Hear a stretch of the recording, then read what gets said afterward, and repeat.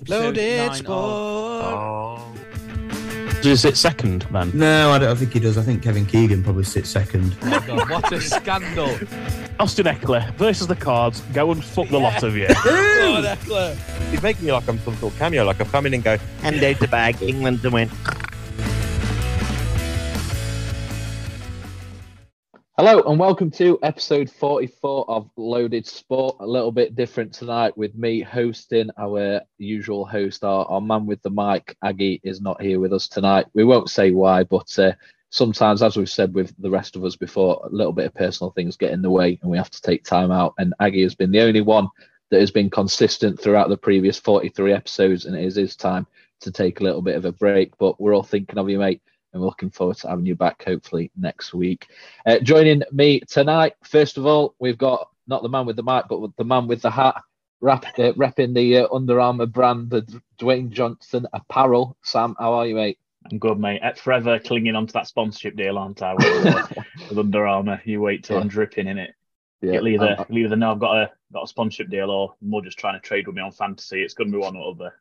Yeah, possibly. Probably the latter, I'm going to guess, but hopefully, mate, the former. Also with us tonight is Kempy, the man who will take you into the corner and break down all things combat related. Kemp, it's going to be a bumper one later on. How are you feeling? Mr. Dawson, Mr. White, thinking of your man with the mic. I'm absolutely fantastic, boys. How are you? Yeah, I'm good. Shagadelic, baby.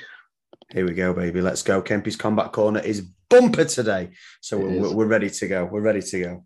Save your voice, mate. Save your voice. And joining us for the latest edition of the Listener Lock-In, we've got Michael Donnelly. Michael, how are you, mate?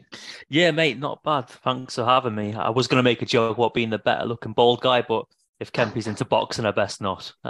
So we'll just leave it like that. But yeah, thanks for having me, guys. Just watching it, mate. Just watching it, mate. Just watching it, mate. Yeah, couldn't knock skin off a rice pudding. Carry on. It's fair enough. They're the best looking bald guy in the chat. Then I'll you win by default just for having a beard, I reckon. But we'll leave it to the viewers to decide. You've got quite a fancy looking football shirt there. I'm repping this season's Bayern Munich away shirt this season. We'll get into news out of the Munich camp later on, but what shirt are you repping? I did this on purpose. I'm glad you noticed. I've got Blythe Spartans on. I live in Blythe. It's not where I'm from, but they've the last couple of years. They're fifth tier football relegation battle at the moment. So I thought I'd put them on. And in case any Blythe Spartan fans listening, I hope that you can stay up. Never know, Are mate. they in the Alfreton Towns League? Say that again. They'll be if it's step 5, they'll be National League. National League, yeah. Obviously, often in North, aren't they? Yeah, you're right. Correct myself. Yeah, it is the 6th tier. Sorry, so step 6. Yeah. So it's League North. Thank you for correcting me there. Yeah, so doing the same leagues as Gateshead, but Gateshead went up. So they're in. Yeah. So there you go. Yeah. Big win for Gateshead last night. They're currently the informed team in the National League. I know they're not looking at a playoff spot, but top of the form table at the minute. Won 5-2 away at Eastleigh last night. So doing quite well. They've got it. I think they're at Wembley as well, aren't they? The FA Vars. So I think the North East is actually really good for non-league football. Got a few good teams in there as well. I know more for being down to Wembley a couple of times too. So it's good for that. And obviously there's a big team in the North East at the moment doing quite well as well. Is that Sunderland? Borough, Carrick, yeah. That's it. Don't talk about that while Kemp's around. I'll start crying. But anyway, mate, very quickly before we get into discussions about your football fandom and your picks for this upcoming weekend, we'll very quickly point out Sean joined you lads last week. I'm gutted to have missed out on it because I would have poked the bear on the Birmingham ownership a little bit more, and I'm sure it would have been about an hour long of an episode. But he did manage to land 2 points, so he goes tied second. He got Martinelli scoring for Arsenal, and he got Burnley beating your boys, Kemp, Sheffield United 2-0 on Easter Monday. So steady result. I'm really not sure what you're thinking with going with Birmingham as a lock, but I was about to say, didn't he have a weird lock? Yeah, he said that he was going with his heart and he went for Birmingham. But that's shocking. I think that was verging on a eligible wildcard pick. He gets the win there, doesn't he? If he goes for a decent one. He goes tied first, but wow. That's what happens when you go with your heart. But Michael, on to you, mate. We're going to open with the question that we open up with every single one of our guests. Who do you support and why? So forget the top for a second. It's not my first love. I'm a Liverpool fan. I'm from the area originally. from Widnes, which is Cheshire, not far from there, like a 20-minute drive from Anfield. And forget the accent as well. That sounds of it. It's washed out, hasn't it? I've lived up here, lived in the northeast for the last 10 years. Why? I don't know. You don't really get a catalogue of football teams when you're kids, do you? And pick a team. It's just a family team, and it's as simple as that, really. So I wish I had more of a cool antidote for you, but no, I don't. That's just. I don't think anyone has a good story when it comes to the team. Yeah, I don't know. I just do. We've all got a similar story, but the good thing is yours is happy ending because you've got Liverpool, whereas I'm Sheffield United, Sam's Derby, and Dawson's Chesterfield these days. So Man United when they win, Chesterfield when Man United lose. It's funny you say that, actually, because my first season, I remember, because I'm 30, was the 2001 season where we won a treble, not the treble. Before you were ready then to cut me down. We won a treble. UEFA Cup. Yeah, we won a treble, and I just thought that was just the norm for football teams because I was like 9 or whatever. So now that I'm older, you've gone in at top, haven't you? Yeah. And then obviously a few years later, obviously it was the Champions League, the FA Cup after that. So yeah, I guess I was very blessed, I guess. But again, I didn't pick the team. I guess it was just what I had to do, I guess. Yeah, I did something similar with darts. I got in there after the Christmas Van Gogh and the 2 9s, and I've got into it, loving it. And these lads are like, don't know why you bothered now. It's as good as it's ever going to get. You're never going to see that again. Yeah, peak too early. Yeah, exactly. I mean, I say that we've obviously still had a good run the last couple of years, so it's easy to support us, I guess. Yeah, well, we've obviously had Jay on in the past, and we've spoken a lot over the last few weeks and months about Liverpool's season. It has been a bit of a down season for them based on recent form, like you said there, with Champions League and Premier Leagues and all that kind of stuff that you've had great success under Jurgen Klopp. So I don't think we need to go too much into the reasons why, but it does kind of lean into the question that I am going to ask you, which I think the big news this week coming out in the last 24 hours is a report that Liverpool are not going to be pursuing Jude Bellingham in the summer, who pretty much every man and his dog and anyone that could report, tweet or talk about it assumed that if Jude were to leave Borussia Dortmund, it was going to be to Liverpool. And it seems that that's not going to be the case now. Why do you think that is? First of all, obviously it's going to cost a lot of money, but from an ownership perspective, from long-term investment and what Liverpool need to really get back up with the cities, the now Arsenals and potentially Man United and all that kind of stuff. Why do you think that decision's come so far away from the summer, and what do you think about that as a Liverpool fan? Well, I can only really answer it as a Liverpool fan. Firstly, when it comes to the news and stuff like that, in terms of transfer rumours, I know they are coming from official sources, but I don't really believe anything until it happens. So I always do take it with a pinch of salt. In terms of the price of Bellingham, we all knew he was going to be expensive. I know everyone's been linking to us, and you see the bromance when Gerrard and Bellingham are together when they're doing like the punditry and stuff, when they're interviewing and stuff like that. But me being like a realist, I guess, I never really seen him coming unless we sell somebody. Because the way the FSG model is they don't spend loads of money. They never have done. The players that we've got, like in terms of Van Dijk and Alisson, that was on the back of Coutinho. So I can only really see us spending that much money is if somebody was to leave. And with the exception of Salah, I don't really think anyone's in Liverpool's team they could sell for that much money to even get a Jude Bellingham in. So that's my opinion. I hope I'm wrong. I'm wrong quite a lot. I hope I'm wrong and they sign him. But then even if they do sign him, is that the answer? Because there's a lot of holes in that ship at the moment. And will he plug all the holes? I think they made a good decision myself. Like you say, he's going to cost. I dare say he's going to cost between 120, 150 million, I think. And the logic they're going behind is obviously they've already got 2 favourites, Caicedo and Rice. There's alternatives. I think that'd be a better move for them anyway, because it's not a one-man job. I think Liverpool are far from just one man coming and turning their midfield around. I think they need a whole new midfield. And I think getting 2 players, 2 60, 70 million pound players potentially, I think would be a better idea than just Jude Bellingham on his own. But I think it goes even deeper than that, to be fair. I don't think they just need a whole new midfield. I think they also probably need a centre-back as well. You look at Van Dijk in the past few months, he's not looked the old Van Dijk, Canate, I don't think is reliable on a regular basis.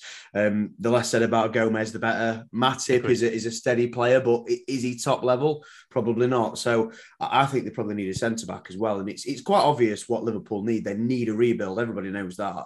They've still got some really effective forward players with the signing of Gakpo. Darwin Núñez is kind of coming into his groove a little bit. But for me, they really need to, like you said, Sam, plug a couple of holes in midfield and probably get a centre-back as well. And if you're going to spend all of your transfer budget, if you can afford him on Bellingham, then you're leaving those gaping holes again for next season when you might not qualify for Champions League again. And it causes all these problems. So there's no way that Liverpool aren't going to invest. I know you mentioned FSG there. It's difficult sometimes, but Klopp signed a new deal not too long ago. He's going to have had some guarantees in terms of investment. I'm sure he is. So the wise thing is what they've done. And it pains me to say, because I'm not Liverpool's biggest admirer, but they've done the wise thing, in my opinion, in saving that Bellingham money in a sense, and maybe signing 2 or 3 top class players that can really start off this rebuild rather than throwing all their eggs in one basket. What do you reckon to that then, Michael? Do you agree with that? Is it a case of that money on one player is better spent on 3, 4 potentially key players moving forward? It's a big statement, isn't it? But I do think that one player is not going to solve the issue. We need at least 2 centre mids and a centre back. If we can get Jude Bellingham as well as some players, then great. But if I had to choose between just one player and Jude and a couple of other players, I think I would choose the couple of other players. I'm sure that's not the mass opinion of Liverpool fans, but I think that's what I would rather see. Well, we're just over a month away from the end of the season, so it'll all come, all the transfer windows, all the rebuilding that needs doing, the little bits of strengthening that your teams like Arsenal and City will no doubt do, that they do every single season, will come as well. So if each of those sort of top 4, 5, 6 teams can get those last couple of pieces, not including Spurs, because we've spoken about them before, they're average with a couple of decent players, but it could be a really interesting Premier League next season. But that's we need to get through the rest of this one first. And coming up this weekend is another weekend of full football action. So we're going to get stuck into the reason why we're here, and that is the locks, scorers, wildcards, and your predictions for 3 score lines this weekend as well. Michael, I sent you over the games earlier this week. So first of all, we'll start with the locks. So, Michael, between Friday and Sunday, between the Premier League and the National League, which team are you most confident will get the win this weekend? Okay, right. Before I do this, I'm not here to be a hipster in football. I'm not here to flex my muscle of how much I know about the football games. I'm here to get as many right as I can. All right. I like it. So I'm sorry. I was really looking into it, and I really wanted to come with some quirky ideas. But then I just thought, you know what, I'm just going to pick Man City.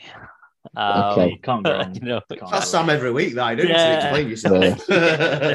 Well, no, I've been listening to the last few ones in preparation for this, so you're going to like my next one as well. But I thought I'd do a little bit of, a tidbit of why. I know they've won the last 9 games in all competitions.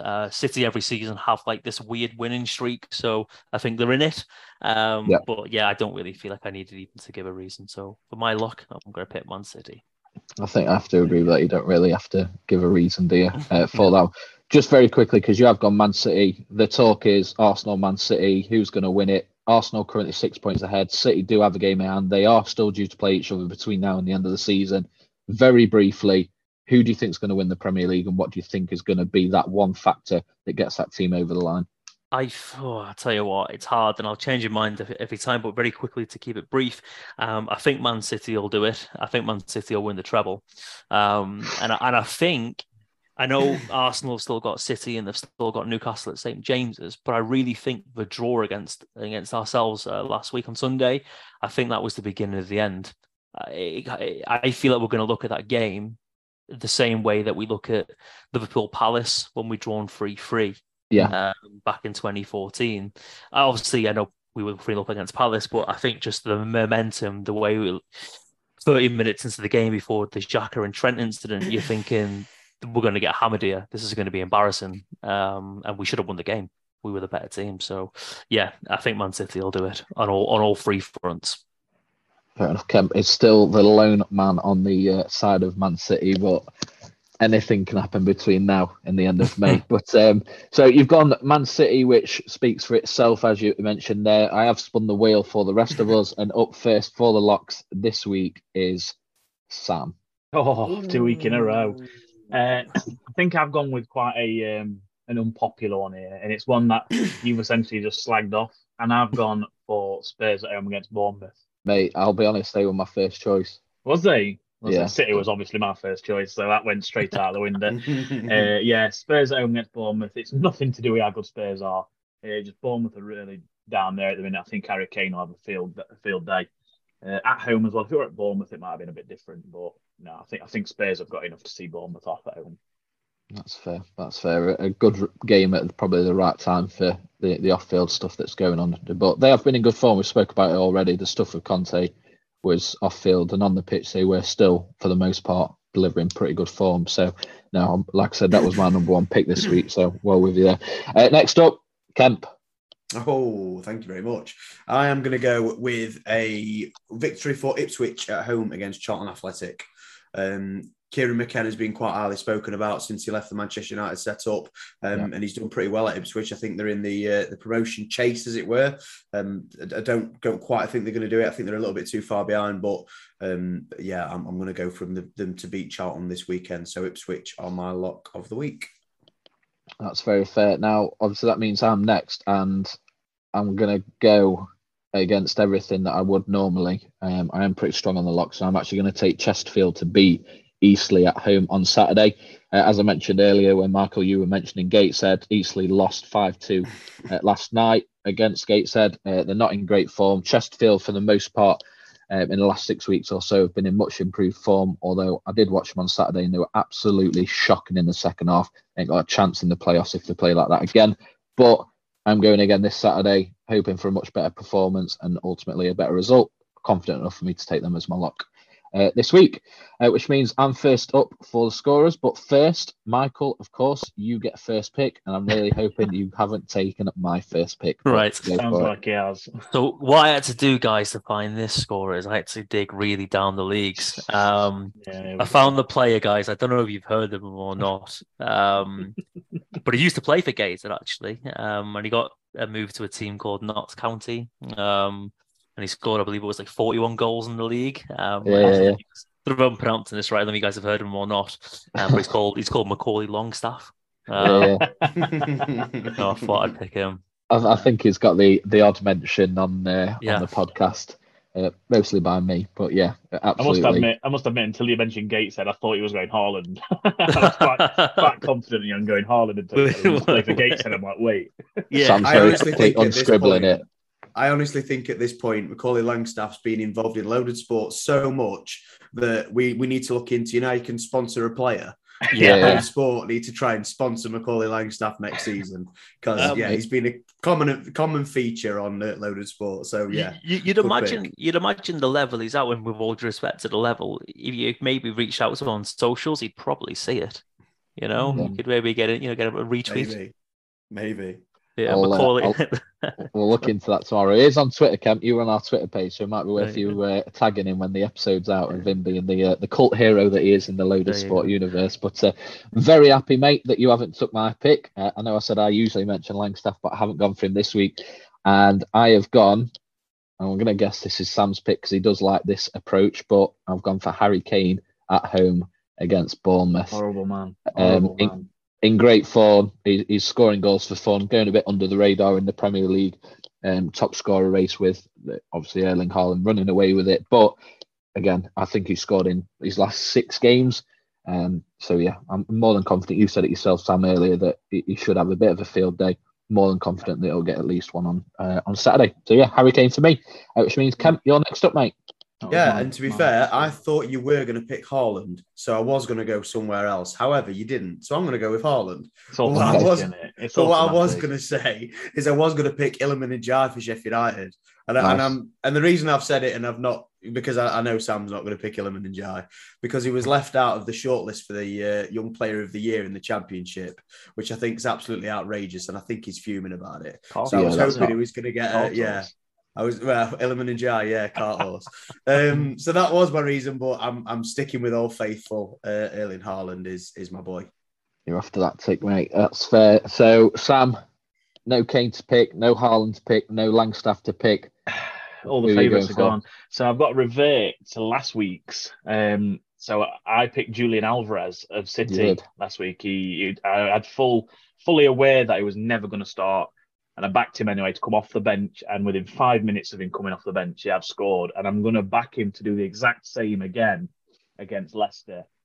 I think they could potentially even start him. I think, obviously, with the Champions League just battered Bayern, I don't know what they're going to do with Haaland. They probably will start him, to be fair, but I think Alvarez will definitely see a good half an hour, and I think that'll be enough for him to. I think if it was a close first leg with Bayern, I think there would have been a bigger chance of Alvarez starting. But because they've kind of, they've sort of battered him at first leg a little bit, I think they can afford to play the key starters. So yeah, but last week he came off at bench and bagged for your mate. So yeah, who's saying he won't do it again? No, I'd say it did me right last week. So I'll put my faith in him once more. Great stuff. Michael, on to you to the wild cards. The only caveat is that they have to be, they can't be the favourite in their game with the bookies. Who are you going for to get an upset this week? With you. I haven't checked the bookies, but I'm assuming with the team that they wouldn't be favourites, but obviously correct me if I'm wrong and I'll pick someone else. But I have gone for Leeds to beat Liverpool. Yeah, I was thinking about them myself, to be honest. I don't think it's horrific. I think you might just have enough to beat them, but...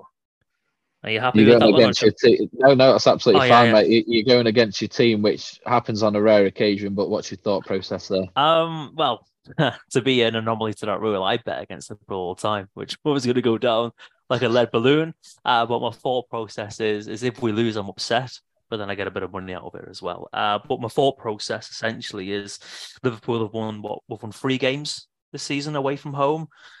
Leeds got absolutely battered last time they were at home by Palace. And I feel like they need to put it right. Liverpool were not playing for anything. And obviously Leeds are down with relegation. And Leeds won the reverse fixture at Anfield. So I feel the more I've described that, it's not really much of a wild card. I feel like it's justified. Listen, Liverpool might turn up and we might actually smash them. But yeah, if Leeds won 1-0, I don't think anyone would be shocked. It's strange. They seem to turn up against the big teams. They beat City. They obviously beat United 7-0. They came back from 2-0 down against Arsenal last weekend. So it seems in the big games, they're not really struggling. It is those games that, like a Leeds, like you mentioned there, where they seem to be struggling, which doesn't really, you wouldn't think that would be the case. So you think there's any reason for that, where they do seem to turn it on against the bigger clubs, and then it's the lower clubs in the Premier League that seem to struggle against? I'm not a tactician, but maybe it comes down to how they play. So obviously when they're playing the bigger teams, they don't expect to have the ball as much. But what I kind of find when we are playing at the moment is our midfield's just not present, is it? I find we're really easy to get at. So yeah, I'm trying to think of an answer to your question, but I don't know. I wish I knew. I wish Klopp knew, more importantly. But no, I have no idea. I guess they just turn up on the occasion because the fans turn up. But when we're playing Leeds in Ellen Road, you're not going to get the same kind of attitude from the fans as you would at, Arsenal or Anfield and stuff like that. So that's my only thing, but I can't really give you a logical answer on that. Wish I could. No, that's fair. Well, we know which way you're going to be leaning on the score prediction shortly, but before we do that, we'll do our wild card. Sam, you are up first for this one, mate. Who have you got for an upset this weekend? I am going to go for Bolton away at Oxford. Oh, you fucker. Is it? If Kent were going to pick it, you're onto a winner, mate. We know what he's like with wild cards. When you say razor thin favourite, I literally had to go in. I couldn't work it out which one were the bigger odds. I had to go in and put £10 on each and see what got more profit. So Bolton away at Oxford, it's 17-10, and Oxford at 7-4. So it was a tenner return, 27 on Oxford, and on Bolton it was £27.50. So it's literally slight underdogs in that. So I'm going to go Bolton away at Oxford. It all counts, mate. It all counts. So, Cam, have you got a backup ready, or are you very quickly checking the odds to see? I'm scrambling like a motherfucker. I can't believe that's took yours. I was that confident of no one picking that. I hadn't even picked I was. That's why I've not picked a backup, because I thought nobody's going to pick that. No one's going to spot it. Fuck it, I'll be fine. And I haven't got a backup, so you're better off coming back to me if that's all right. Leapfrog draft. Leapfrog draft. Yeah. We are nearly at draft season, aren't we? And Sam, I've actually got a razor thin pick as well myself. I'm going to take Barrow to win away at Swindon in League Two. Swindon are in pretty shocking form. They've lost the last 4 games. Just looking now, they've not won in 2, 4, 6, 8. They've not won in they've gone up without a win in 8, should I say? Sorry. Barrow, pretty good form as well. They've won 3 out of the last 4. Pretty good form over the last 10 to 20 games. They've only won 2 of the last 5 away games, but I think it's one of them games where they could get a win, because Swindon are in absolutely shocking form in League Two. So I'll take that. Have I bought you enough time, Cam? No, but fuck it. I'm just going to do it anyway. Snatch it. Fuck it. I'm going to go Burton Albion at home against Sheffield Wednesday. Jesus. Just fucking heart. I'm all that heart, baby. Pure heart, that is. You fucking so anti-Wednesday, you. I watched of course. I watched Wednesday against Oxford, I think it was last weekend. And Wednesday did not look good. And my entire family are all Wednesday fans. I went to a family party and I was cheering when Oxford scored, so that didn't go down very well. But yeah, I was talking to a few of them about it, and Wednesday are at 6s and 7s at the moment. They had that amazing run.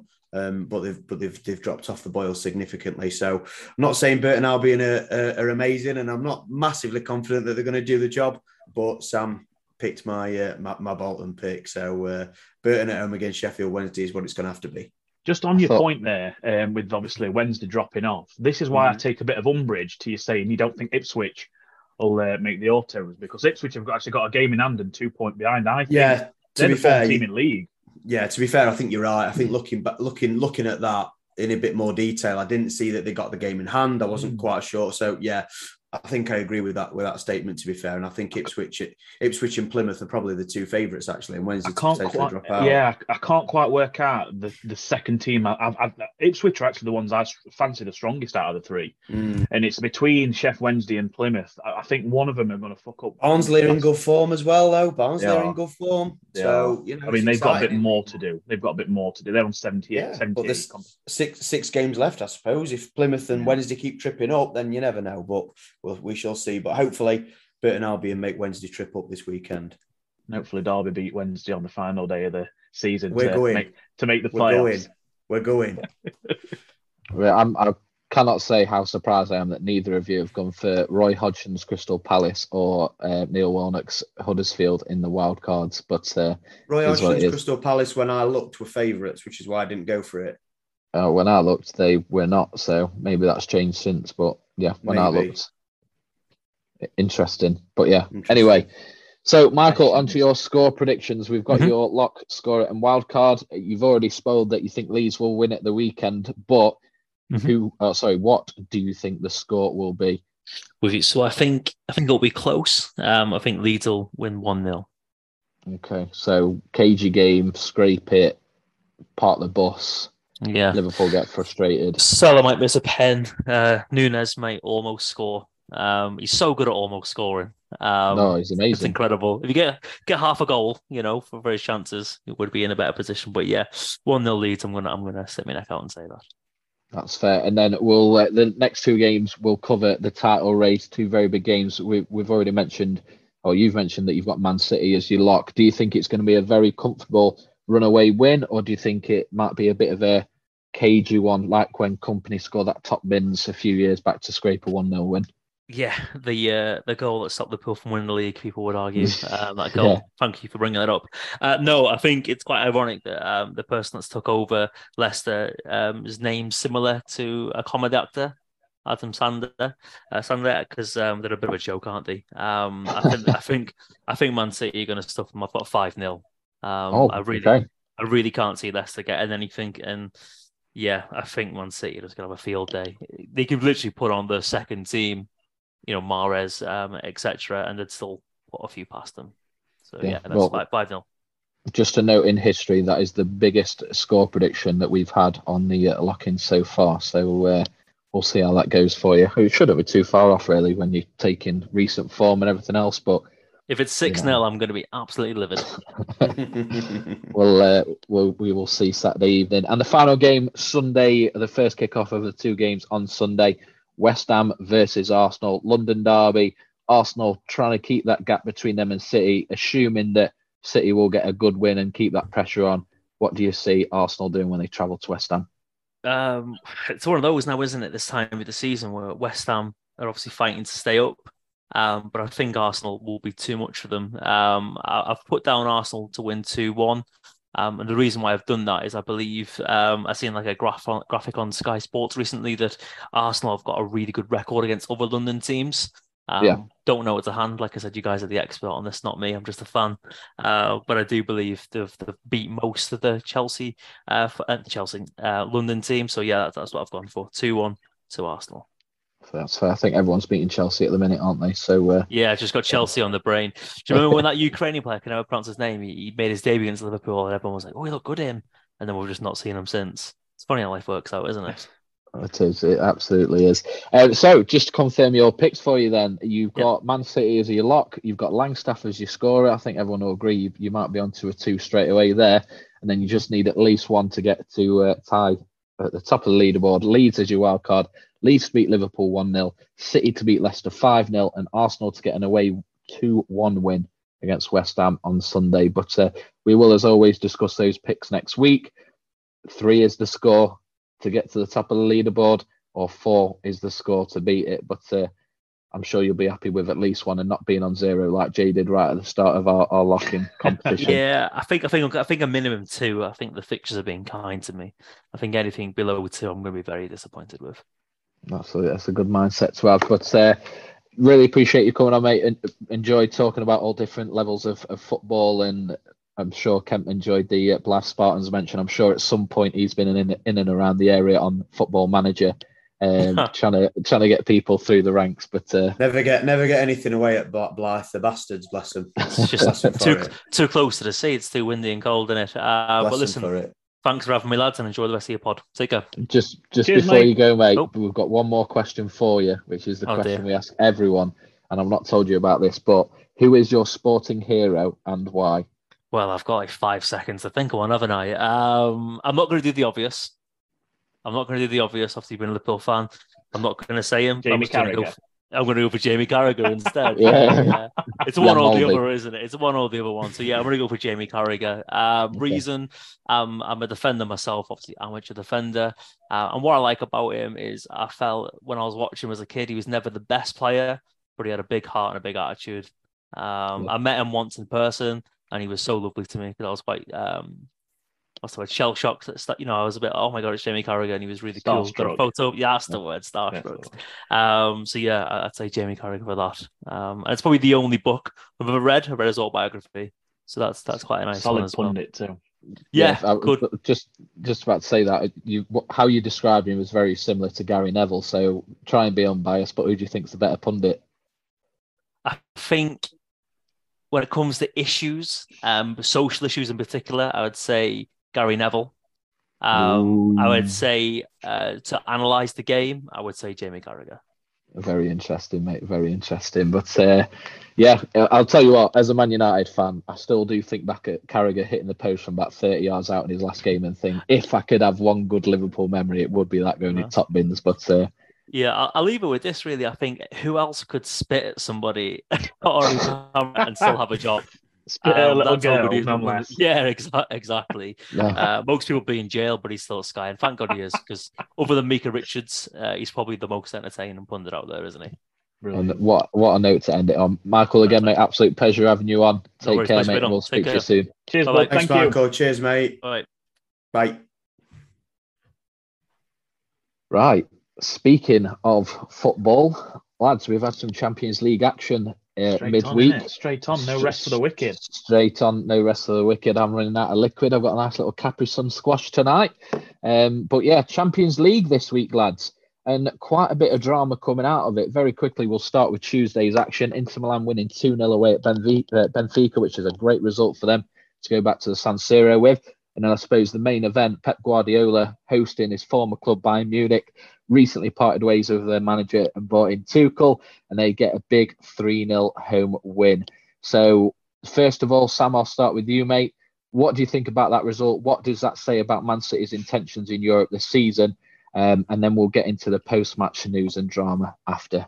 Dominant, very dominant, mate. I watched the good majority of it, to be fair, and they were absolutely. I don't think I've ever seen a team as head and shoulders above Bayern as they were, and it could have been so much more. There were so many scrappy goal line clearances. They were just desperate, and yeah, I think it's an absolute statement. And I kind of do fancy him now, for the Champions League. I know they are favourites, so it's not exactly a great statement saying that, but it's City in it, and they've never won it, so I do think it still is a big statement to make. It's a huge one, mate. That's what they've banked everything on now, and it is getting that Champions League win. All or nothing a season with Manchester City. No, I do think this is their time. I think they've somehow had a bit of a step back in the league in terms of quality. Obviously, they've constantly been playing catch up all year, and it's just typical that this is the trade-off they've made. They're not going to run away with the league. They've come back a bit in the league, and now they can compete in the Champions League. And I think that was always going to happen. I don't think they were ever going to dominate the league and then go and dominate the Champions League. So yeah, if it's going to take them to be in a 2-horse race for this season from to win a Champions League, I think Pep will take that every day of the week. So yeah. I think this is their time. I'm sure he would. And Kemp, John Stones, a selection in centre midfield that raised a few eyebrows, but came out of the game as player of the match. Absolutely, he controlled the game in the middle of the park. What do you think about Pep's selection process and in such a huge game, having the balls, I suppose, to trust his players and go in with that system? Yeah, I mean, the thing is with this new John Stones role, and it is a new role, really, he's kind of playing as an anchor and then filling in at fullback as and when he needs to. He's playing like these inverted wing backs that convert into centre defensive midfielders. It's a Pep tactic, but obviously it's one that works because it's a Pep tactic, and they battered Bayern Munich pretty comfortably. As Sam just mentioned there, I do also think City will likely go on to win the Champions League. As I think I mentioned to you, Dawson, off air, it's the last infinity gem in Pep's gauntlet, that he's not quite got with Manchester City or with Bayern Munich to that effect. But the way that City played football, absolutely dominated the ball. Bayern at times couldn't get near them. They looked frustrated, didn't know what to do. And that Bayern side, when you look at the lineup, Alphonso Davies, Kingsley Coman, all these players, that's just down one side. Sane, Mane, and we'll get to that in a second. But the quality that they've got, that I would say on paper, they're probably the third best team in the competition. Potentially maybe Napoli, but I'd say on paper still Bayern. And City absolutely ran rings around them. So a fantastic performance, take nothing away from him. John Stones has been an absolute revelation in that role. I've always thought he's a little bit dodgy at centre-back. In terms of his forward play, he's really, really good as a ball-playing defender, but I've always been kind of sus of his defending ability at times. But I think playing him in this role where he's an anchor and then he just needs to drop in as and when required, I think that's absolutely perfect. And I've heard a few pundits mention that Pep's got it dialed in now. It's almost as if he's not messing about anymore and he wants to really, really have a go at it. So John Stones in this new position and Akanji and Diaz playing how they are, and a shout out to Rodri because what a goal that was. Yeah.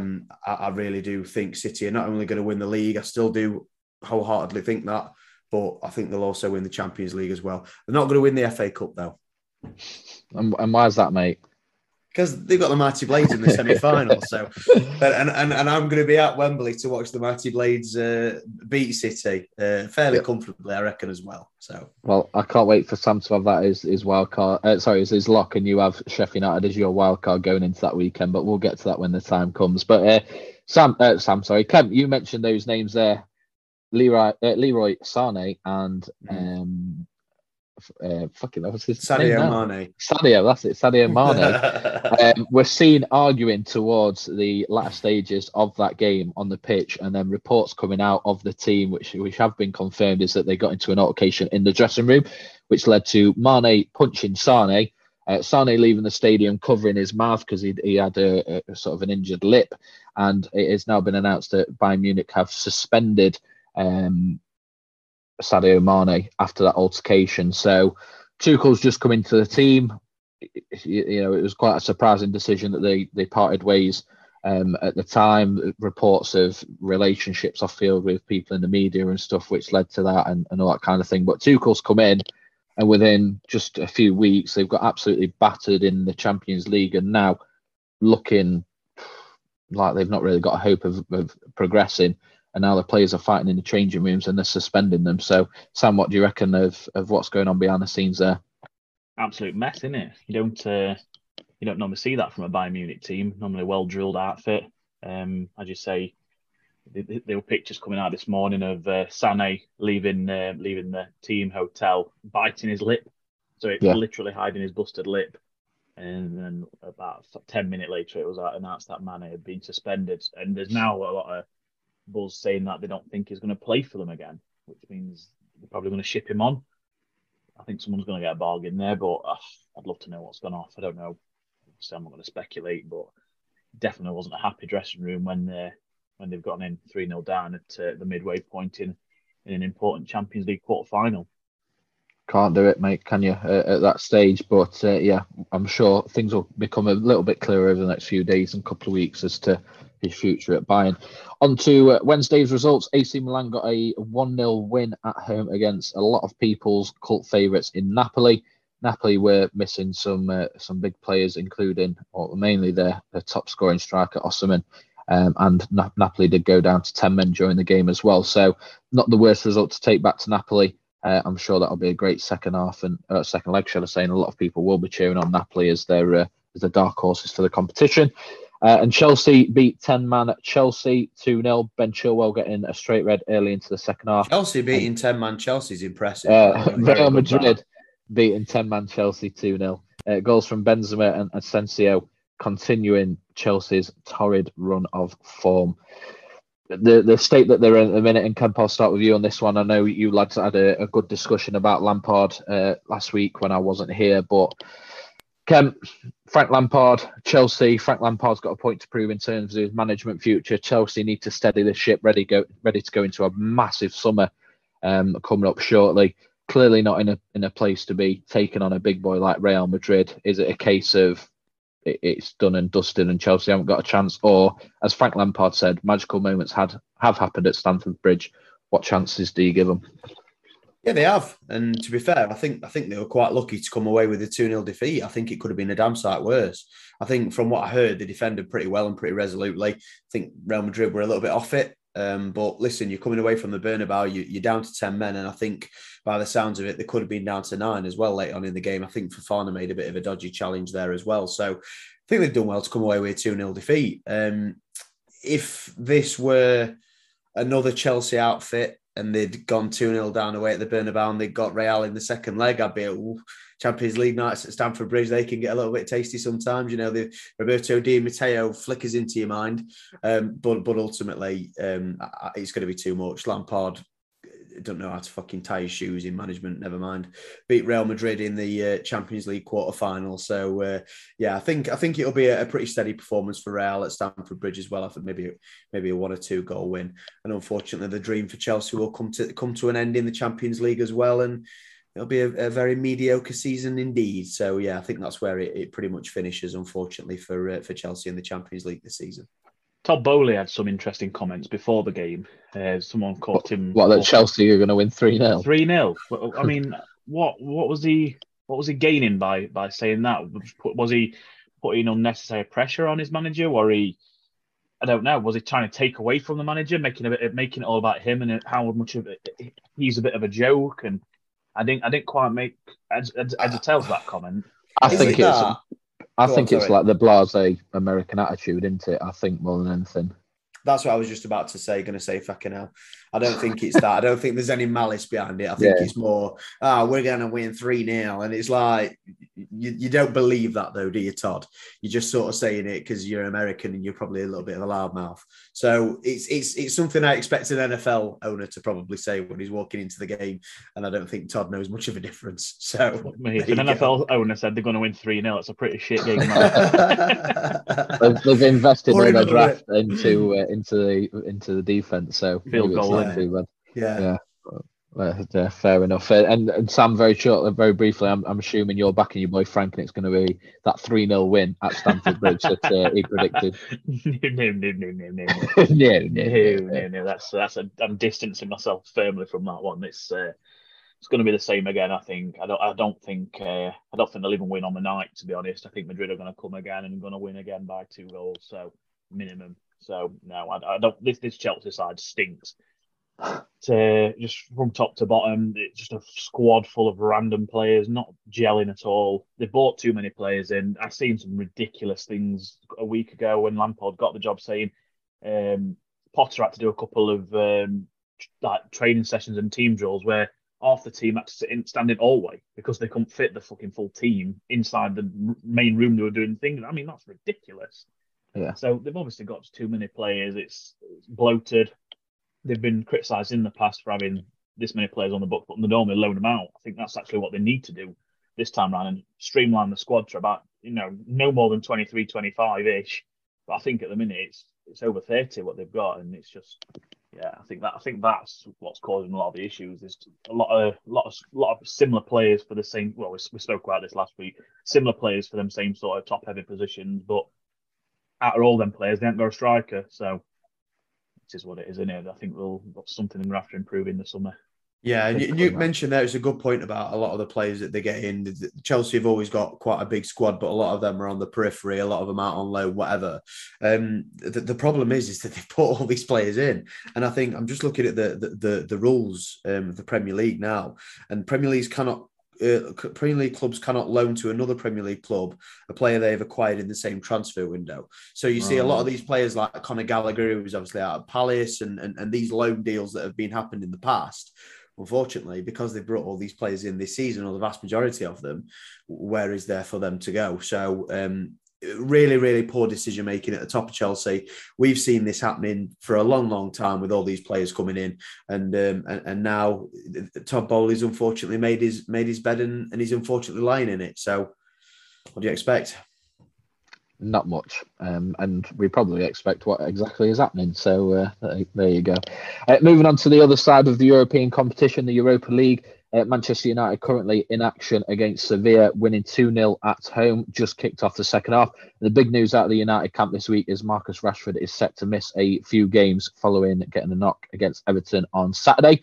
Sam, what do you think? I've just said they're up 2-0, so it probably would have been a bit of a different conversation 45 minutes ago, but they're obviously playing in the Europa League against a tough side in Sevilla, who they lost in the Europa League final to a couple of years ago. They've got Brighton in the FA Cup semi-final coming up shortly. We know the cup competitions is their big focus for and their opportunity for success. What effect do you think that's going to have with Rashford missing a few games? Yeah, I don't know if you've been noticing me looking down to my right over the night, but it's purely because I have actually got it on my phone. So that's why I've been keeping my eye on throughout the evening. And I did think they'd struggle in this game against Seville. They've got obviously terrific tournament pedigree in this tournament. Yep. They mentioned a stat early on saying that every time Seville have got to the quarterfinals of the Europa League, they've won it. So, which is an unbelievable stat. So I did think they'd struggle. I thought Seville or potentially a draw or Seville win maybe would have been the wild card shot tonight, but no, they've pulled through well. Sabitzer looks like he's absolutely dictating the play, and they're not missing Rashford as much as I thought they would, which is fantastic news for them because it did look like going into this game that would be the case. Ten Hag said a couple of days ago that we're relying too much on Marcus and your man Marcus, and I don't know why I'm doing that. That's not a reference. No, so I think I don't think they're going to miss him as much as we think. And you said they've got Everton at the weekend. No, he got injured against Everton. They're playing away at Forest on Sunday. Away at Forest. Away at Forest. I mean, Forest at home, it's like the only time they're competent, aren't they? So it could be a potential banana skin for them. But if Martial can keep playing as we know he can, then I think they should win that one as well. Yeah, I'm inclined to agree.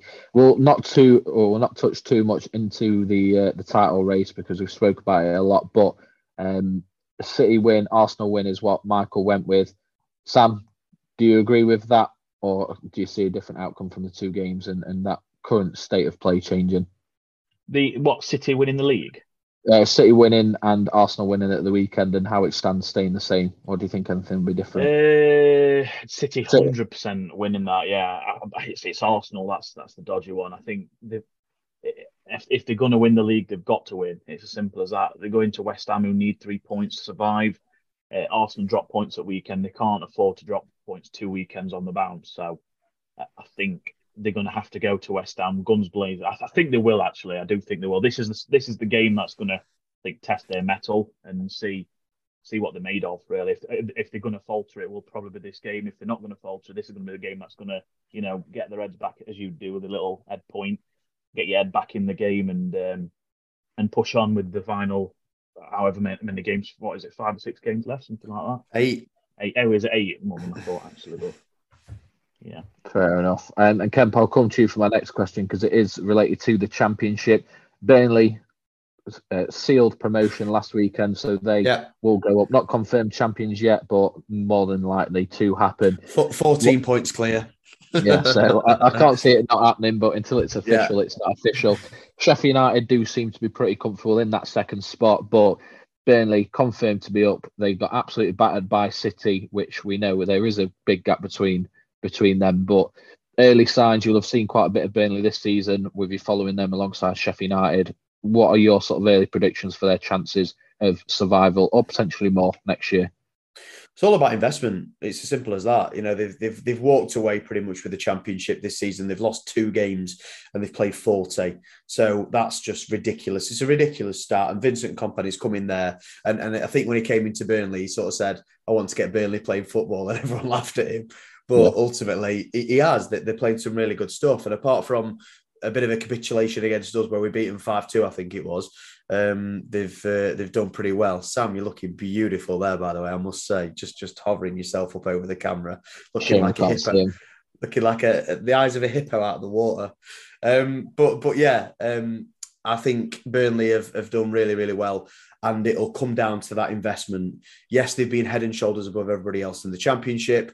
But ultimately, you've seen teams before that have done that and then have really struggled to stay up in the Premier League. So as long as they get a decent little bit of investment behind them, make a few signings, a few loan signings that could probably want to make permanent. Teller, for example, from Southampton on loan, he'll probably want to go permanent. Southampton will probably go down and they'll swap places. So that's probably a good signing for them. But as long as they've got Kompany at the helm and they invest where they need to invest, I think they'll stay up pretty comfortably. And then comes down to others in the Championship, and who knows who that's going to be. So we'll see. He's got his brothers coming through academy, isn't he? Teller. He looks a sharp player. Pennon. Oh, Jesus Christ!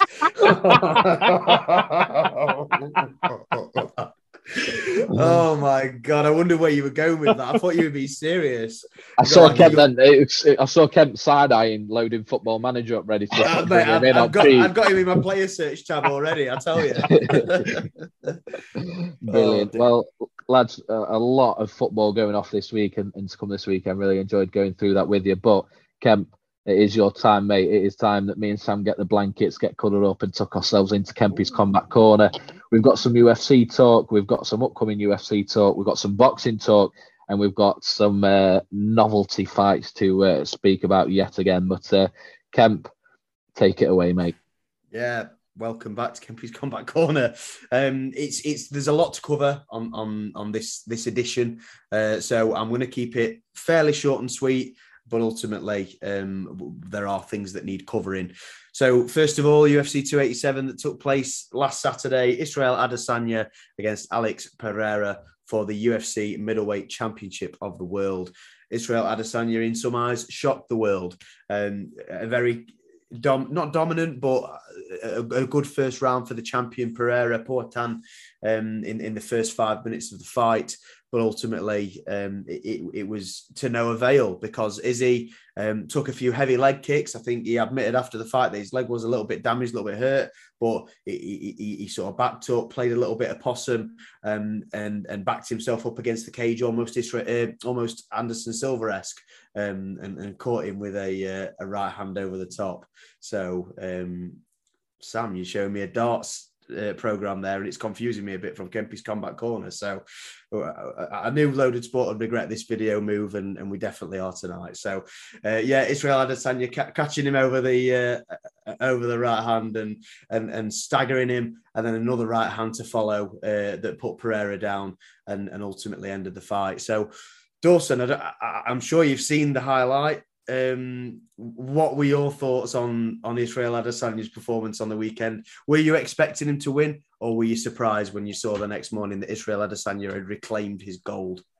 Well, looking at predictions and everything else like that, I don't think too many had him to win it. It's a relatively even fight, but Pereira has had his number in the past, so I think it was good for Adesanya to have that moment. Rumours of another fight upcoming, unification fight for certain weight belts and things like that, where I'm sure Pereira will come out ready to take that crown back. But ultimately, I'd say surprised is maybe a bit too strong of a way to describe it. He got the job done. He's obviously got him a little bit of closure, especially with Pereira's son taking that dive in the cage afterwards, right in front of him. But I'm sure it would have done him the world of good mentally to secure that win. Yeah, no, absolutely. You're absolutely right. Israel Adesanya being 3-1 down after the fight, so he's still not 100% got his revenge on Pereira after that one. But a really, really good victory for him, and I'm sure that he'll build upon that and hopefully take it into the next fight, which there's a multitude of contenders. Nobody knows who Israel Adesanya is going to fight next. There's talk of Du Plessis fighting Adesanya next, the South African, and there's been a little bit of beef there. Du Plessis saying Adesanya is a fake African because he's from Nigeria but lives in New Zealand. There's Hamzat Chimaev, who's always the boogeyman of the welterweight or middleweight division. So could he feature? Robert Whittaker's already lost twice, but he is really the next contender in line. And if Pereira would have won, I think Robert Whittaker was the consensus choice. Most definitely. And if anybody's wondering why I'm staggering and laughing, it's because Sam is absolutely playing a blinder off camera. I can see him, you can't, and he's definitely doing his best to put me off. But we're professionals, and even though I'm laughing, we will carry on. Honestly, what an absolute share out if it said gallery version this time. I wonder if you can change it. I'll not be able to release it. Yeah, no, you wouldn't. You definitely wouldn't be able to release what we've just seen on camera there. Fantastic, great. Thank you for that. We'll have to kick him out soon because he's really damaging me. Sorry. He's really damaging me now. But yeah, UFC 287 was a really great show. Jorge Masvidal retiring in Miami after losing against Gilbert Burns. So a decent end to his career, but he didn't get knocked out. He lost in a points decision, but it was what it was. I'm going to try and speed through this as quick as I can because I honestly don't think Sam will let me get away with much more. Max Holloway versus Arnold Allen. Arnold Allen is a Brit, and he's fighting this weekend against the former featherweight champion, Max Holloway. And it's definitely a fight that's going to either make or break Arnold Allen's career. I think he's on a 10-fight win streak, and beating a former champion in Max Holloway will surely put him to the forefront of that division and fight the winner of Yair Rodriguez and Alexander Volkanovski. So fight night this weekend. I can't quite remember where it's coming out of, but it's going to be a decent show. One of them where the main event's really the main event, and there's not really much else to talk about on that card, but we will see if Arnold Allen can get it done. Boxing, and it's nice to report on something, a fight actually happening rather than just all out the ring politics and bullshit, which we've all been hearing about for the past few weeks. Joe Joyce is fighting against Zheli Zhang, I believe you pronounce his name. Both 6'6", both hit like an absolute train. built like a ton of bricks, you might say. And they are absolutely going to go to war, hopefully this weekend at the Copper Box Arena. Joe Joyce, the interim WBO champion of the world, I think. So he's definitely, with a win, hopefully going to be fighting against maybe Usyk or even maybe Fury next. So we'll see how that one pans out. But yeah, it would be really good if Joe Joyce got a big win and then he sort of catapults himself really to the top echelons of that heavyweight division, and maybe we could even see him against Anthony Joshua in December, which brings me on to my next subject. As we've discussed, we all discussed and got involved in the Anthony Joshua versus Jermaine Franklin fight a couple of weeks ago.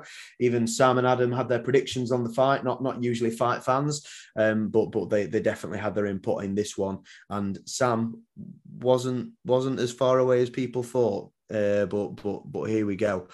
AJ's next fight was meant to be and was scheduled to be in the summer. The idea with AJ was to get a few fights under his belt with his new trainer, Derek James. First one being Franklin, one in the summer, and then a big fight at the end of the year. Anthony Joshua has since come out and said he's not going to fight in the summer and he's going to wait and he's going to fight at the end of the year instead. Dawson, a lot of the reason why people were saying that Anthony Joshua maybe looked sluggish and slow against Franklin because of the time out of the ring after the second Usyk fight. What's the thought process now on taking even more time out of the ring and not returning until the winter, which means he's had 2 fights in 2023? Not exactly prime activity, is it? It's not, but also, 2 fights in a year, that's not, I think I'd say that's pretty standard for a top line boxer, if anyone wants to say I'm wrong on that. So it's not like he's saying, right, I'm not having another fight till next summer or anything like that. I think that'd be more of a question, but yeah. You're not wrong on that. Go on, sorry. No, I was going to say, he obviously did a bit of different training, went into that Franklin fight in a bit of a different physique, maybe focusing more on power over stamina. So maybe it's just a bit of a step back, assess it, figure out what way we want to go long term, know who we're going to fight, and what kind of approach we need to take for that fight. Yeah, I get what you're saying. I understand it, and you know what? If it's a Tyson Fury or if it's an Alexander Usyk and they're fighting twice a year, maybe defending the belt twice a year, I don't think I could agree more. I completely agree. But the problem that I've got with it is that he needs activity. He needs to get in the ring. He needs to get his confidence up, and he needs to start knocking people out. Didn't manage that against Jermaine Franklin.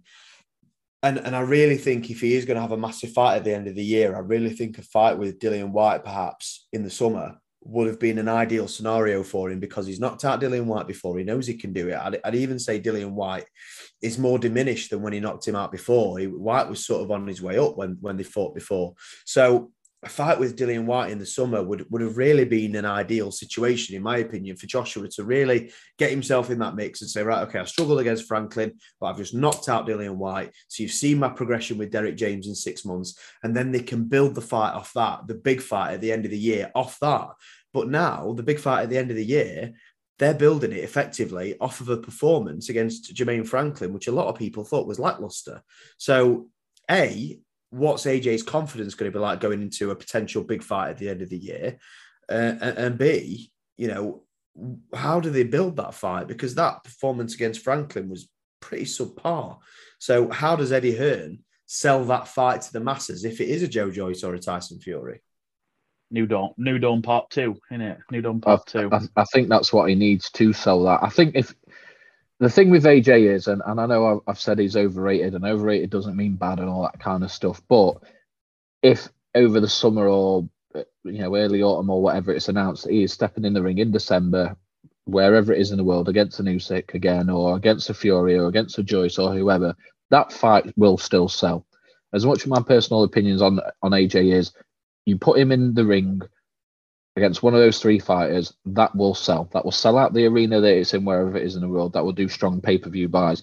It is if he does end up against another Franklin where you're expecting him to win, and it is more of an exhibition, or it's not a top-tier fight, that will be the problem of selling tickets, selling pay-per-view buys. So if he's coming back in December or whenever he's coming back, that's fine. But for me, it has got to be one of those big 3 or 4 fights, and anything else won't be enough.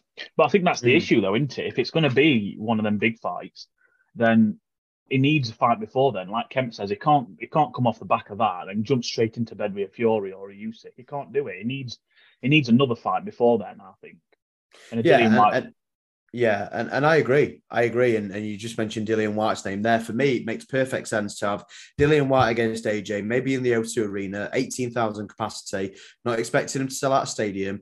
It's not going to do ridiculous numbers. It's going to do decent pay-per-view numbers though, because there's still pretty bad. There's still bad blood between the two. And then, like I say, and Sam, I completely agree with you. AJ knocks over Dillian White, and then you can really build a fight, and you can even get even bigger pay-per-view numbers, and you can even build a bigger fight after that. But Dawson, I completely understand what you're saying, and I completely agree. If Joshua fights Wilder or Usyk or Fury, maybe Wilder or Fury more than Usyk, because we've seen that fight twice before, it will sell out anyway. And I think that is a luxury that you've got when you've got a cash cow like AJ, who is still a massive star. That is a luxury you've got. You can put him out when he's not at the top of his, the top of the tree, and he will still sell pay-per-views, and he will still get, he will still put bums on seats, as it were. So make an excellent point there, Dawson. You really do. And now we finish Kempy's Combat Corner with a little bit of bullshit, but on the other side of things, you're still going to watch it. A Stockton badass is going to definitely get my eyes on the product. It was announced a couple of days ago as we record that Jake Paul, the problem child, coming off of his points loss against Tommy Fury, will be fighting Nathan Diaz, the former UFC fighter, first man to beat Conor McGregor in the UFC, shook up the world, and he wasn't surprised, motherfuckers, when he did so. Nathan Diaz, Stockton 209, fighting Jake Paul in a boxing match, his pro debut. It will be at 185 pounds, which is middleweight for MMA. I'm not sure what it is for boxing, maybe cruiserweight, I think it might potentially be, or light heavyweight, but it doesn't matter. It's Jake Paul versus Nate Diaz. It's the two names. That's all that matters. I've just said it's going to sell whatever it is, mate. Going to sell whatever it is, and I think it's a really. That's why, and I'm sorry to interrupt, but as someone that is a little bit more casual, a little bit out, this is why I can see the frustration from boxing fans so much, because we've just said it then. AJ, you put him in the ring, no matter if he's on a downward trend or he's past his best or whatever, you put him in the ring with that top 3, 4, maybe even 5 fighters, it will sell. It's the name. This is the fight that people want, or these are the fights that people want to see. And it's, as you've said in the past, it's the politics that's stopping that. And as much as it's hurting the fans, it's hurting the fighters just as much, because it's their legacies, it's their paychecks, it's their futures. Boxing will only pay them for a certain amount of time.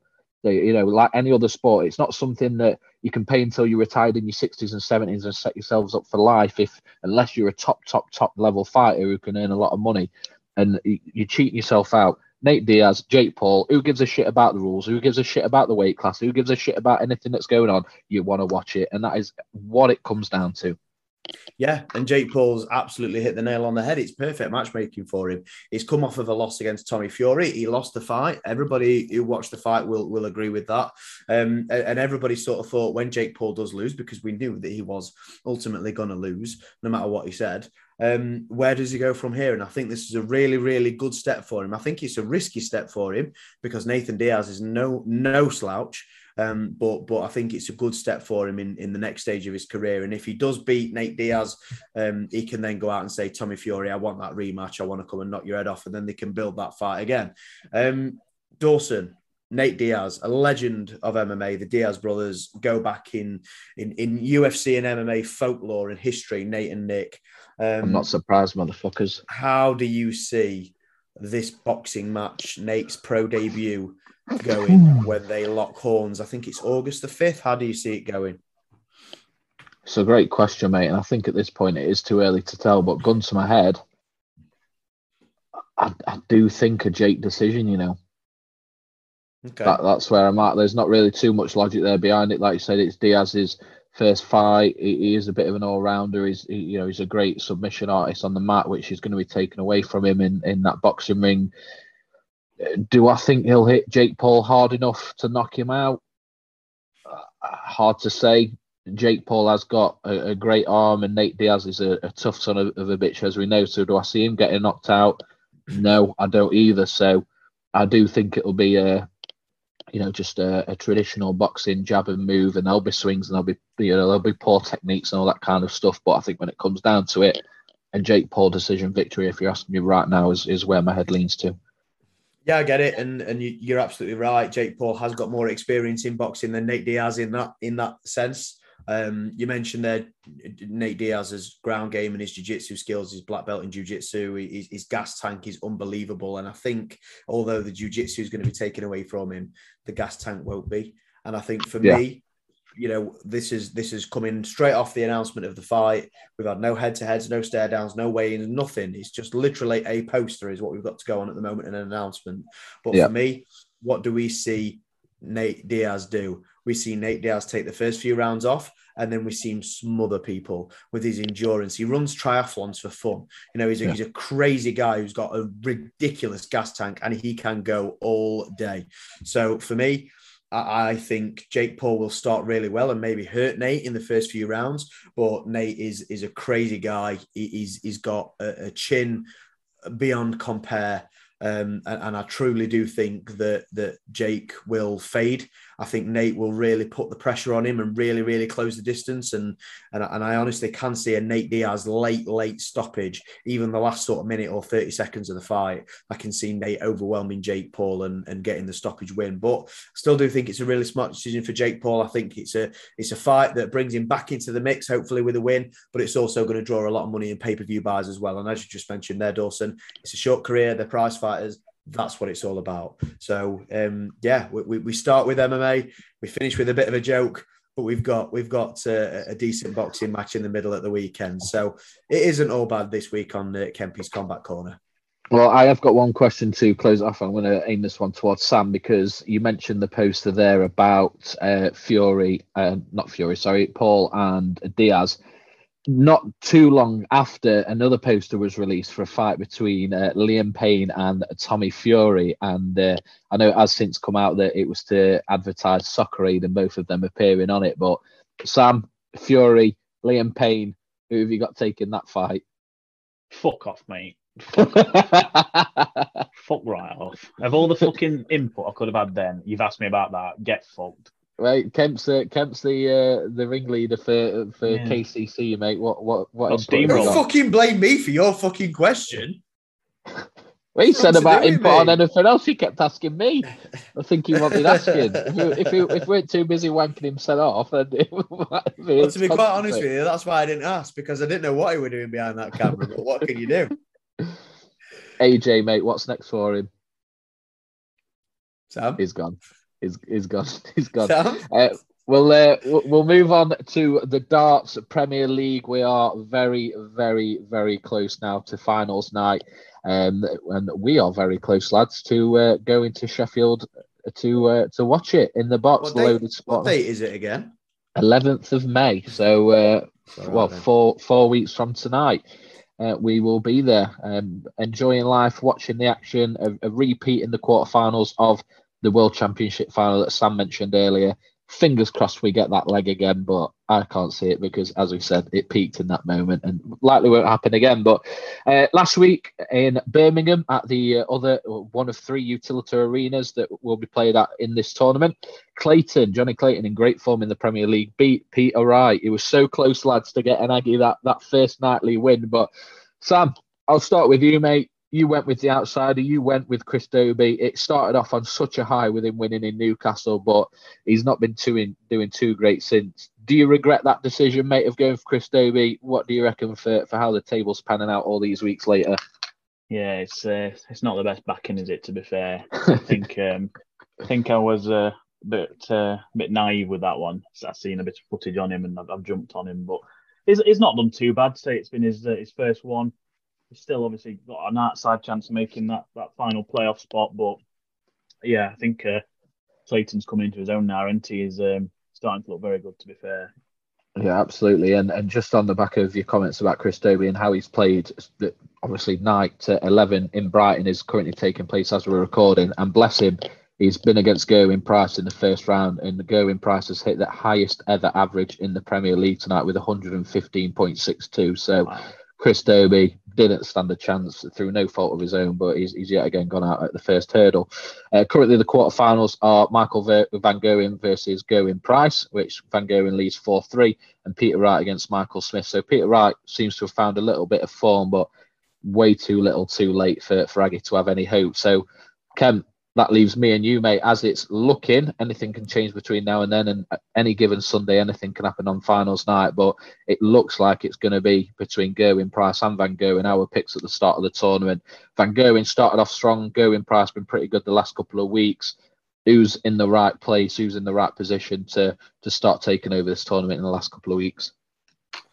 It's nip and tuck, innit? Snip and tuck. I think Van Gerwen, like you say, started well. Gerwin Price kind of came into his own in the middle portion.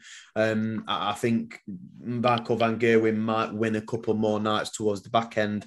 I think he might have taken a few weeks off, and then he might be sort of rearing himself up to have that big push again at the end. So I can see Michael Van Gerwen winning a couple of nights. It wouldn't surprise me if he won tonight, actually. I think, gun to my head, I'm saying that Michael Van Gerwen wins tonight as well.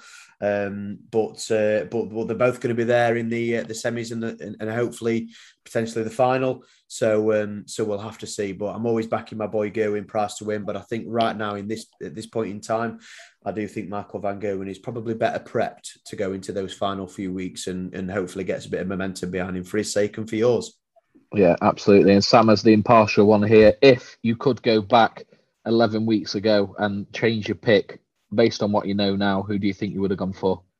Van Gerwen. I think just you can't go wrong with him, can you really? Price is looking very good, but Van Gerwen would have probably been the favourite one to going in. That's it, mate. That's it. And Cam, I'm going to lean this back to you because I didn't actually watch any of the tournament this last weekend. It was Easter weekend, which for big golf fans would have been an absolute godsend to have all 4 days off, or 3 of the 4 days off anyway.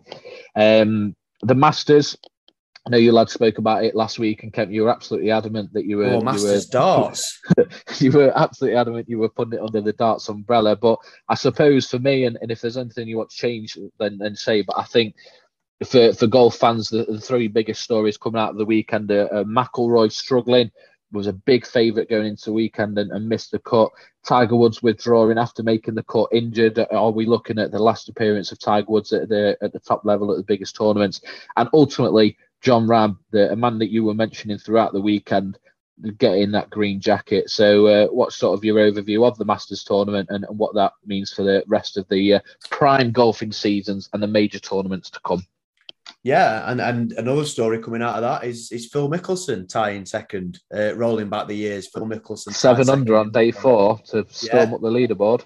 Yeah, finished on 8 under, still 4 shots off the lead. John Rahm still comfortably won the tournament in the end and got that elusive green jacket. But a fantastic weekend. I know I mentioned Masters darts, but trust me, I thoroughly enjoyed the Masters golf at the weekend.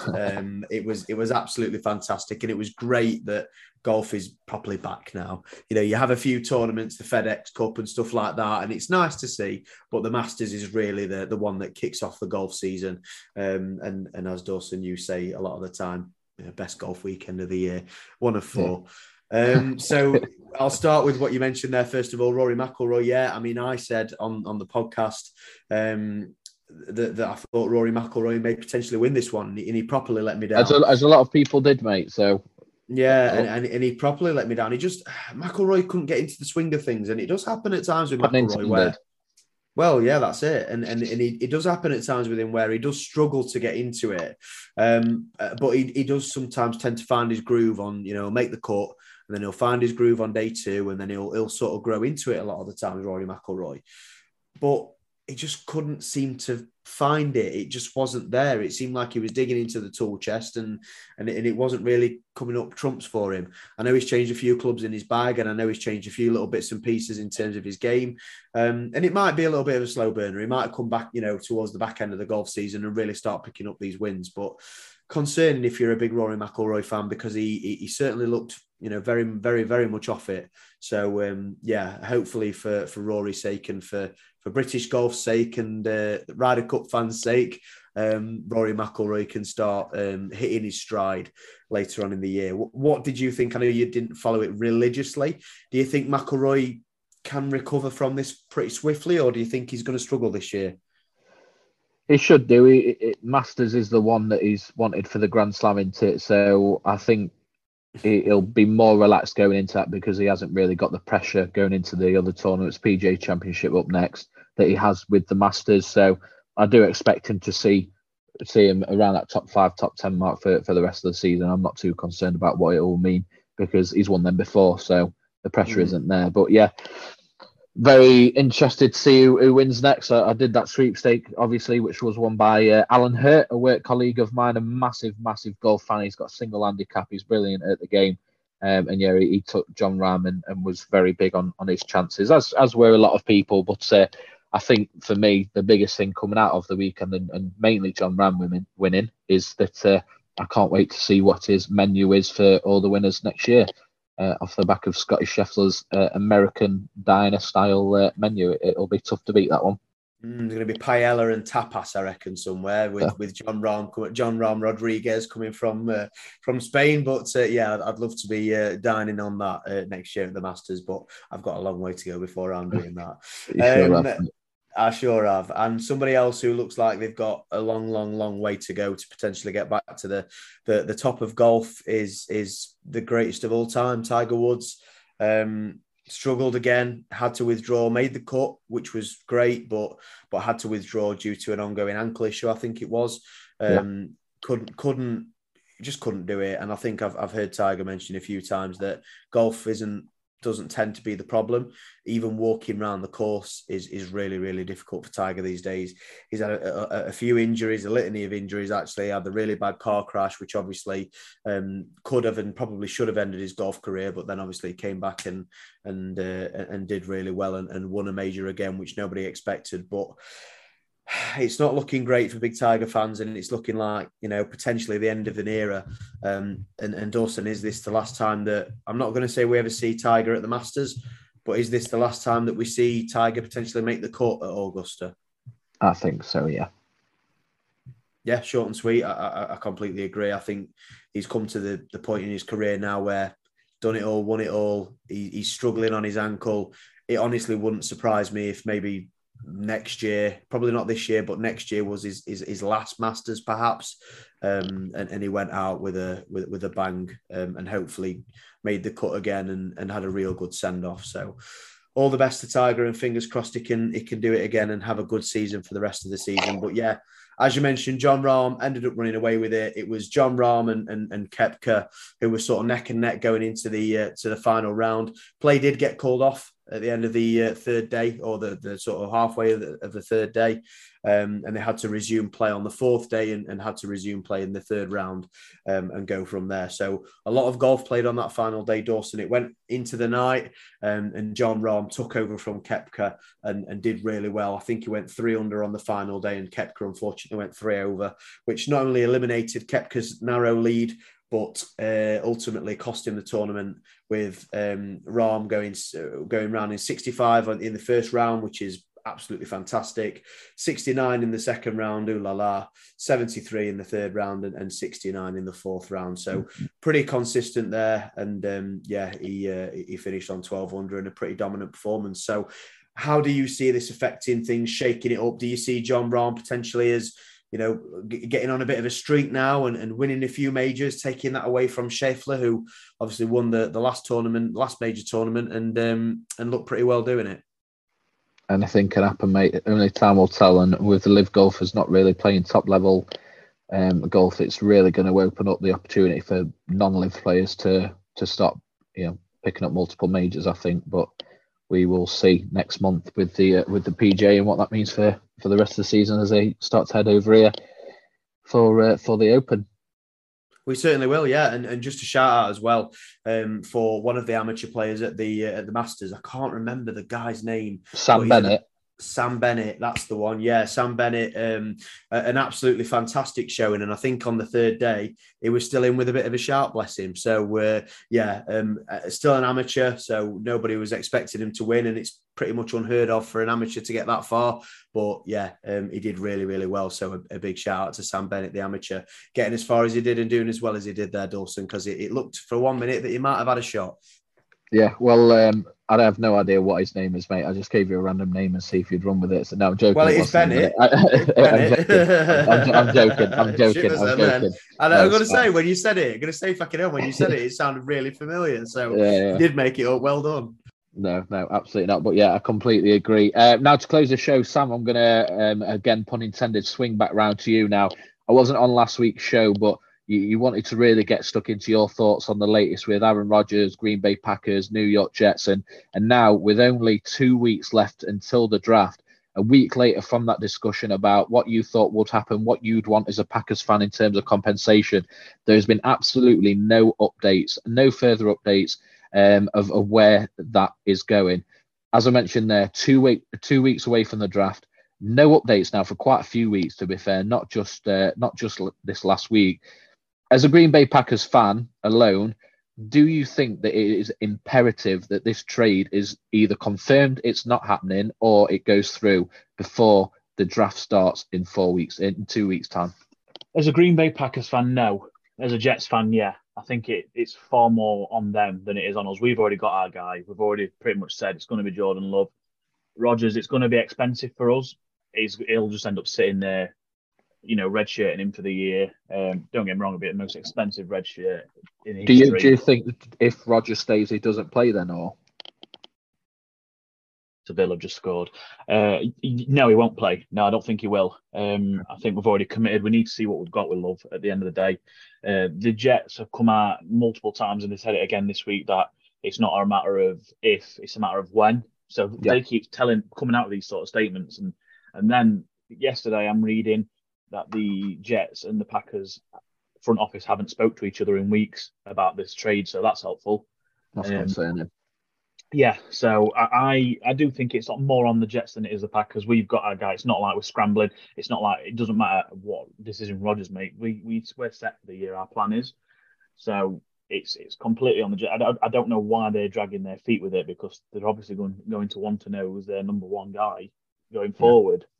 And if they're coming out with statements like it's a matter of when, not if, it's we'll put your money where your mouth is. Then I think they're trying to get him on the cheap, and obviously I think everyone's thinking that the Packers would have just let him go and kind of roll over and get him away for next to nothing, and that doesn't seem to be the case. So I'm fully, shockingly, team Green Bay on this one. I don't know what the Jets are playing at. If they want a player as badly as they've made out they want him, well, come and get him then. You know what I mean? It doesn't exactly look great, does it? They're not pulling up trees to come and get him. So that's just my 50 pence on that. Yeah, and both teams with a top 15 pick, which we know could be the difference between a playoff run or a really genuine championship run. Jets with or without Rodgers, and Packers with or without Rodgers. Do you think those top 15 picks change too much in terms of positions or type of players they go with on whether or not they have Rodgers, or do you think they should be pretty set on where they go, regardless of each team ends up with Rodgers going into the season? Again, Packers, I don't think it alters anything, whether he's still on our roster at the time, whether he's not.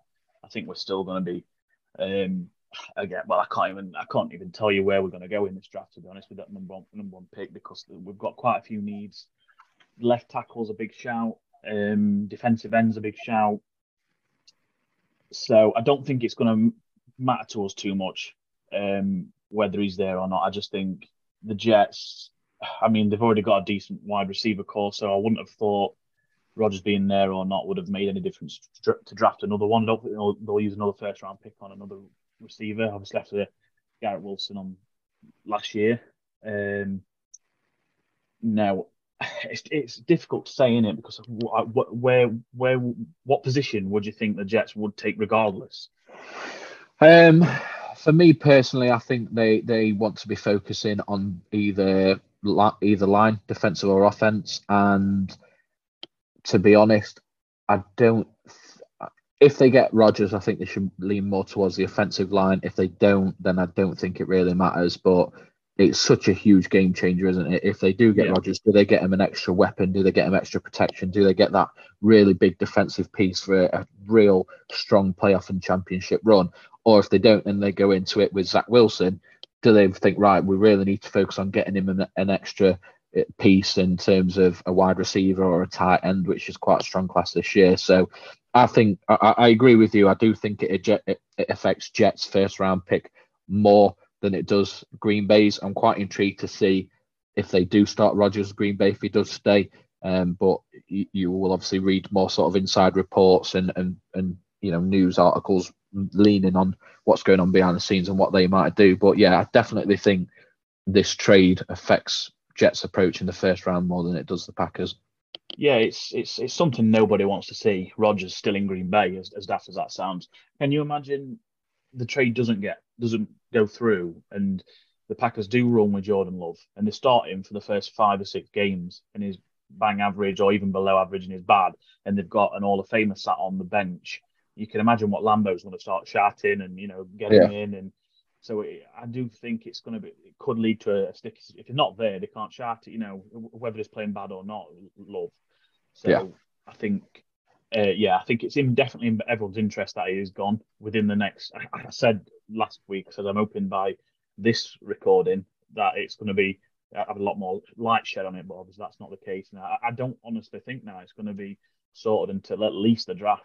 I think draft day potentially is when we're going to maybe hear something. That seems to be. And it may even be day 2 as well, with a lot of people now leaning towards that day 1 pick not being a part of the deal. So we might not even see what happens until the weekend if it does happen at that point. Yeah, and they've obviously tried trade baiting with San Fran. I think they've only done that to flex slightly to just show the Jets that they're not the only option. They're not the only suitor. But I think Green Bay trading with San Fran, I think that's the last thing that the Green Bay front office really want to do if you ask them behind closed doors. So definitely going to be interesting to see over these next couple of weeks. I can't wait for the draft myself. Yes, mate, absolutely same. I love this time of year, don't we all, Kent? But Kent, very quickly from you to close us off, because as a New York Giants fan, I've watched a couple of drafts at least with you over the last few years. The famous select, the famous Dexter Lawrence and Danny Jones double pick in the first round. I've been right with you as you've looked forward to the potential game-changing pieces. And you got Thibodeau and Neal last year, which was fantastic for you. But after the season that you had, a bit of a different mindset and a bit of a different feel for you, I'm sure, going into this year's draft. Yeah, and to be fair, the draft is the last thing on my mind as a Giants fan at the moment, when you've got Dexter Lawrence set to miss some of pre-season because he's not quite happy with the contract that we've offered. You've then got Saquon Barkley that's refusing to sign his franchise tag. So we're looking a little bit shaky at this point. Hopefully it's Shane and Daboll kind of flexing and saying, this is the situation. You like it or you lump it, and we'll look elsewhere in the draft, or we'll make moves if we need to, if you're not going to behave yourself. So yeah, the draft this year is going to be a little bit different for me. Obviously the Giants did pretty well last season, so I don't think I'll be awake for this year's Giants picks, which is a nice feeling. Welcome to staying up to the big boy times. Yeah, that's it. Well, if it makes you feel any better, mate, I might not be awake for the Bears pick. So honestly, I'll never live that down. That's at 9. Don't worry about it. It's not first anymore. yeah, true. Yeah, Panthers pick. Sorry, but Mr. Draft. If anyone in the group is the fucking draft guy, it's me. And literally, I'm not exaggerating. Obviously, Bengals go on the clock at midnight.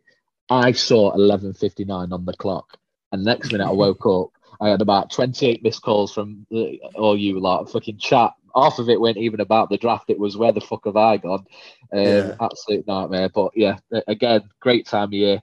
Obviously, with us recording on a Thursday night to release Friday, I'm sure next week will be more of a bit of an in-depth draft talk. And then the Thursday of the draft will be a bit more of a, hopefully we've got the Rodgers trade, maybe a couple of other things, the Cardinals, who's gone up to number 3, if anybody, all that kind of stuff, ready to get tucked in, ready for that first round. But lads, I can't wait. I know you can't either. It's been a pleasure speaking with you both tonight, and we look forward to having Aggie back with us next week, because Seahawks 2 first round picks, it's going to be a big one for him as well. Yeah, bless him. Yeah, and just before we do get to Seahawks next week with Aggie returning, fingers crossed, Dawson, Tell people where they can reach us on social media, please. Well, as much as I struggle, mate, I'm sure I'm going to do better than you did last week. So first of all, Facebook, it's Loaded Sport Community Forum, not community page. I could have killed Adam for saying that. But anyway, it's also Loaded Sport on Facebook to find our main page. If you want to follow us on Instagram, and this is the one, it is at loaded_sport. Get it. Yes. Well done. Well done. If you want to follow us on Twitter, where Kemp is the man with the handle, it is at Loaded Sport. If you want to follow us on TikTok for little clips and little tidbits, it is at Loaded Sport. Also, if you want to listen to our audio on Spotify, you just search for Loaded Sport and make sure you hit the follow button and leave a review. And if you want to see our glorious faces and watch our new video content of all our episodes, it is again Loaded Sport. On YouTube, make sure you hit that subscribe button, leave comments, and let us know how you are finding the new layout. But Sam, enjoy your night, mate. What are your plans for the weekend? Plans for the weekend? Oh, you put me on the spot there. I think I'm going out for a meal with the in-laws. So yeah, nice, pleasant, quiet weekend for me. I hope you enjoy that. And Kem, as always, mate, an absolute pleasure. What are your plans for the weekend? Yeah, got a party on Saturday, I think it is. But it's definitely a party that I'm going to and driving home from, rest assured. So it will be a quiet one, and then I'm hoping to sneak out for a round of golf on Sunday. So fingers crossed. I hope the weather. What about you, mate? What are you doing this weekend? Not a lot, mate. I will be going to watch Chesterfield again, and I will be cheering on my lock. And hopefully it comes in, because if they play like they did last weekend, I am on for a losing selection. But we will see. But lads, again, absolute pleasure. Enjoy your night. Cheers, mate. Hey. 2-2, by the way.